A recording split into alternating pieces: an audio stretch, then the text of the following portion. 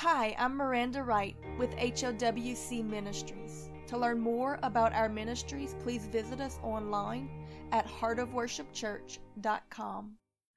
In Luke chapter 4, verses 10 through 12, we read this, starting with the words of the devil in his temptation to Jesus, "For it is written, He shall give his angels charge over thee, to keep thee, and in their hands they shall bear thee up, lest at any time thou shalt dash thy foot against a stone. And Jesus answering said unto him, It is written, Thou shalt not tempt the Lord thy God." We ought to not find it all that surprising that the devil actually used Scripture to tempt Jesus in the wilderness, because the devil knows the Word of God and takes pride in twisting it and using it out of context against the people of God. In fact, in the Old Testament, we read about a creature called Leviathan. The Scripture tells us that it is the father of the children of pride. In actuality, it is my belief and understanding that it is actually the Old Testament incarnation of the spirit of Antichrist. And one of the description of it is that it is that twisting serpent, because the devil knows that it's easier to sell you a half-truth than a whole lie. He will twist the Scripture, the very words of God, against you. Is that not what he did from the very beginning to Adam and Eve in the garden? He has been watching and listening and manipulating for whole dispensations. He knows the Word of God. So you better make it a point to know it also, lest you be deceived by his cunning subtleties. Just like he did to Eve. In fact, Paul warned those of the early church by using these exact words. In Psalms chapter 119, verse 9, we read this, "Wherewithal shall a young man cleanse his way? By taking heed thereto, according to thy word. With my whole heart have I sought thee. O let me not wander from thy commandments. Thy word, O Lord, have I hidden in my heart, that I might not sin against thee. Blessed art thou, O Lord. Teach me thy statutes." Jesus said that he would send us the Holy Spirit and that it would teach us, that it would lead us into all truth. This is one of its primary functions. Jesus was willing to suffer to give us unlimited access. Don't take so great a gift for granted. Don't forsake the abiding communion, fellowship. Jesus said, "I stand at the door and knock, and any man who's willing to let me in, I will come in and sup with him." You see, in the Jewish culture, it was at supper time where the master of the house came and sat with the family, the children, the servants, all of them, and taught them, instructed them. It was a time of discipleship. And Jesus is knocking and waiting and desiring this because he wants us to be fruitful. That's why he said that if you abide in me, in my words, and my words remain in you, then you will produce much fruit. And so will the Father be pleased. The Holy Spirit loves to teach. But so does the enemy love to deceive. So let me explain a few things. In our opening passage, Satan had taken Jesus to a high point, the pinnacle of the temple. And there he told Jesus to cast himself down. Now you might think this sounds a bit ridiculous, but understand the context. Because Satan sure did. He knew what he was doing.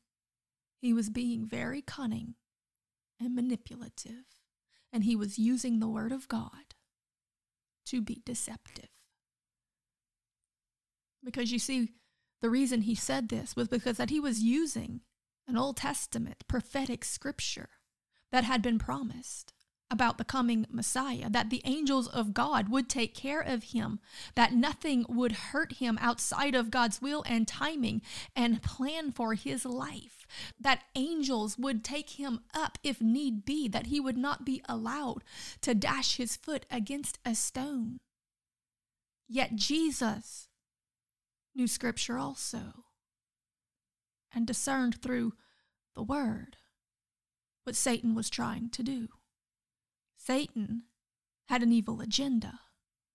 And though he used scripture out of context to tempt Christ into taking an action that was against God's will and words, Christ not only discerned this, but also proved it by comparing the devil's interpretation against other scriptures as he quoted back another verse. This is why it is so important, as the scripture tells us, to rightly divide the word of truth. You see, God did give his angels charge over Jesus to protect him. We see this many times throughout the scriptures that God did the miraculous when the enemy tried to overcome Jesus before the proper season. But in all of those instances, Jesus was only doing what the Father had told him and had only gone where the Father had sent him. Because you see, scripture says also that we are only under God's protection as long as we obey his words and commandments. Remember that Jesus often said that he did nothing unless his Father told him to do it, and that he said nothing unless his Father told him to say it. Therefore, Jesus was faithful to obey God's voice in faith. Therefore was God faithful to protect him as he did so. Many times in the Gospels, we read accounts of people being enraged by Christ's words to the point that they sought to kill him. Yet it says in certain points that even while they looked for him, he walked right through the midst of them and went on his way, as though it would seem that they could not even see him. How miraculous an event, because you see that it was not yet his time to be delivered. God did give angels charge over him to protect him until the appointed time. However, this was only in regard to allowing Jesus to walk out God's instructions and will for his life, and not his own. And God never told Jesus to jump from this pinnacle. And when we take matters into our own hands, start trusting in our own importance, act upon our own will and leading, in our pride and arrogance, we tempt God to let us fall. If God tells you to take a leap of faith, then my friend, you can rest assured that he will catch you. But if he never spoke that to you, and you do it trusting in your own importance to obligate God to respond to your action, then you've moved from serving God, which is responding to his leading, to expecting God to serve you or respond to your leading. And that is nothing but pride. And pride always goes before a fall. And Satan knew this all too well. You see, his real agenda here was to get Christ to do as he did, to fall because of pride. Satan had been cast down by God. Now he tried to get God in the flesh to cast himself down and be like him. This is always his ploy, because Satan cannot cause a Christian to fall into sin and be destroyed, because they have the protection of God round about them. But through their pride, he can cause them to jump into sin themselves and lose that protection by doing things and saying things that God never told them to do or to say. This is how Balaam caused the Israelites to stumble in the wilderness. It's also how the spirit or doctrine of Balaam, which is mentioned in the book of Revelations, causes the church of Pergamos to stumble. When Balaam first tried to curse the Israelites, he could not, because they were obeying the voice of God. They walked under his protection, under his huppah, his covering. So what did Balaam do? So what did Satan do through Balaam? He simply encouraged them to stop listening to the voice of God and to start acting upon their own leading. Though just like with Jesus, it was really the leading of the devil, stirring their pride into doing things that God never told them to do. And likewise, when we do nothing or say things that God never told us to say or to do, then we are guilty of the same. We will not only be led astray ourselves in doing this, but we will be guilty of leading others astray, and their blood will be on our hands on the judgment day. You might say, oh, that's an Old Testament account. No, we are warned throughout the New Testament by James, by Peter, and by Jesus himself to beware of the doctrine of Balaam, because that's how he operates. In fact, Paul tells us at the end of his earthly ministry, when he was facing eternity at his execution in Acts chapter 22, verse 26, he says this, "Wherefore I take you to record this day that I am pure of the blood of all men, for I have not shunned to declare unto you all of the counsel of God. Take heed therefore unto yourself and to all of the flock over which the Holy Ghost hath made you overseers, to feed the church of God, which he hath purchased with his own blood. For I know this, that after my departing shall grievous wolves enter in among you, not sparing the flock. Also of your own selves shall men arise, speaking perverse things, and draw away disciples after themselves. Wherefore watch and remember that by the space of 3 years I did not stop warning you of this, every one of you, day and night, with tears."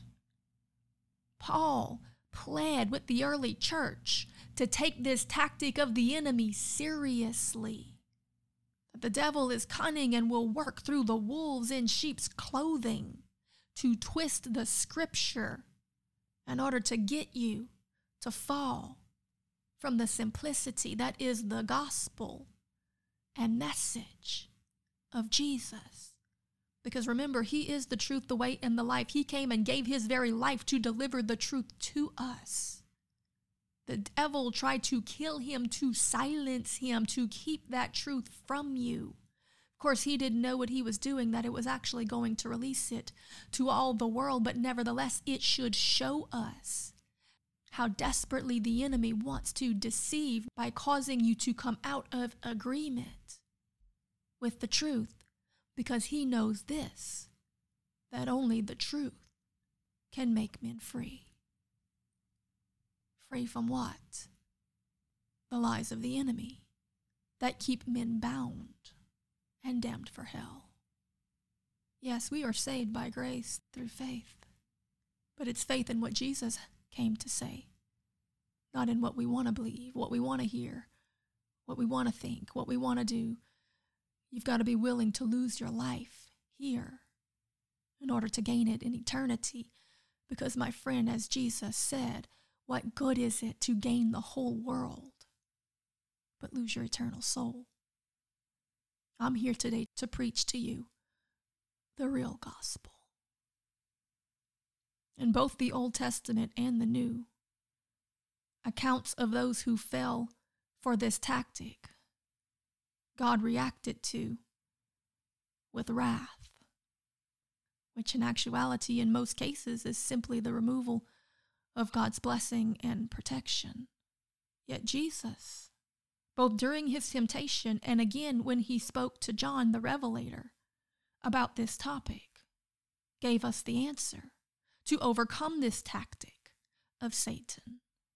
You see, the reason that this whole temptation started at the highest point of the temple is because that it is exemplified in the false doctrines that are rooted in pride that cause Christians to not just fall, but willingly jump to their death, doing things and saying things that God himself never told them. In the wilderness, Jesus combated this tactic with the truth of the Word of God. And in Revelations, Jesus again says that he will come against this tactic and doctrine with, and I quote, the sword of his mouth, which again is the Word of God. In Hebrews chapter 4, verse 12, we read this, "For the word of God is quick and powerful and sharper than any two-edged sword, piercing even to the dividing asunder of soul and spirit and of the joints and marrow, and is a discerner of the thoughts and intents of the heart." It is of my belief and opinion that the reason it is a two-edged sword is because the Word of God is comprised of both Logos and Rhema. Logos is the written Word of God, and Rhema is the spoken Word of God. We have to have both in our heart. We have to read God's written Word because it is our source of discernment. If we hear anything spoken to us individually, in the place of prayer and seeking that does not line up with the Word of God, then it is not coming from the Holy Spirit. But also we have to have a relationship with God because it is the Holy Spirit who teaches us. Jesus said, "My sheep know my voice, and another they will not follow." And there are things that are written in the scripture that are seasonal and conditional, and we have to know what applies to our life in that moment and in that time. For example, it says that there are times to feast and time to fast. There are times to rejoice and times to weep. There are times to be healed and there are times to die. How do you know which one applies? That's where the Rhema, the present, right now spoken Word of God, comes into play. You better have both edges of that sword sharpened because the enemy does not stop attacking. So don't be so quick or presumptuous. Never take what you are told that either God or the Holy Spirit says and jump with it. Don't be so prideful to think that the devil cannot speak to you. He spoke to Jesus. And he quoted scripture as he did it. The devil knows the scripture very well and takes pride in twisting it against the unknowing. So you better take the time to ask the Holy Spirit of God to speak to you directly and to teach you all things through the full counsel of the Word of God. Remind yourself often that the devil knows the Bible. Therefore, you need to know it better. And there is no better teacher than God himself. Learn to hear his voice and rebuke all others that contradict it. No matter how much your pride or your flesh wants to listen to what the other voices are saying, humble yourself before God. Follow his words, and he will pour out grace in abundance to not only empower you to walk out his instructions and righteous judgments with all authority and power, but also to protect you as you do as a witness to you and to others. Jesus said this to his followers in John chapter 14, verse 26, "But the Comforter, which is the Holy Ghost, whom the Father will send in my name, he shall teach you all things and bring all things to your remembrance, whatsoever I have said unto you." Again, it is the Holy Spirit's purpose and great pleasure to teach and to bring all truth to us. He is the very Spirit of revelation. He will reveal Christ, who is the truth, to us. But it takes patience and time in the Word and in His presence. This is not a ministry that seems very glorious because it's not a lot of time in front of men being validated. It's a lot of time in the quiet and in the prayer closet. But James tells us this in chapter 4, verse 6. He says that God gives more grace, wherefore he saith that God will resist the proud, but he will give more abundant grace to the humble. Therefore humble yourselves, resist the devil, and he will flee from you. How can you resist if you can't even discern his deceptions and tactics? There is power and authority to rebuke Satan, but there is endurance and staying power in your ability to resist his influence.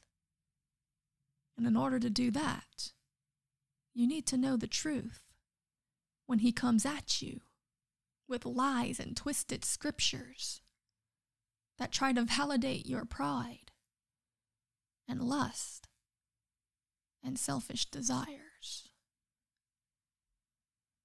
Coming back to our opening passage in Luke chapter 4, verse 9, during the temptation of Jesus, let's read it in a little more completeness.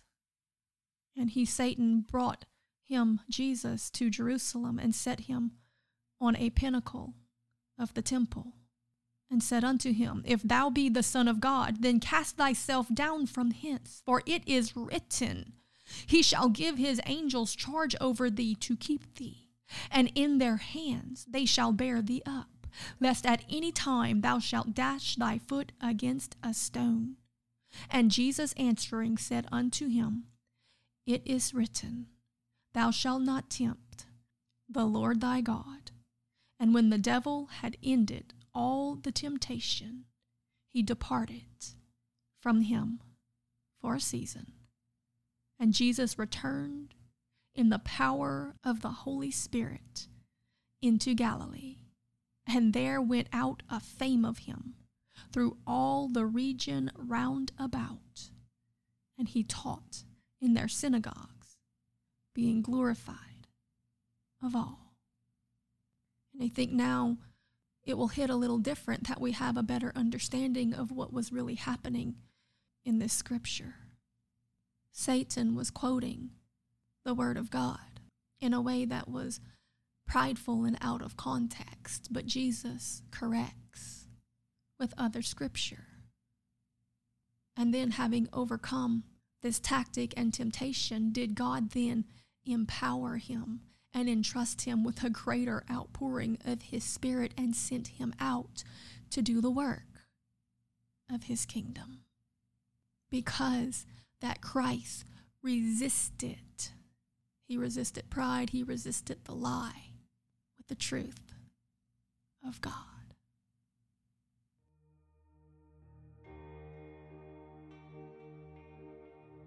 This message was brought to you by HOWC Ministries. To learn more about our ministries, please visit us online at heartofworshipchurch.com.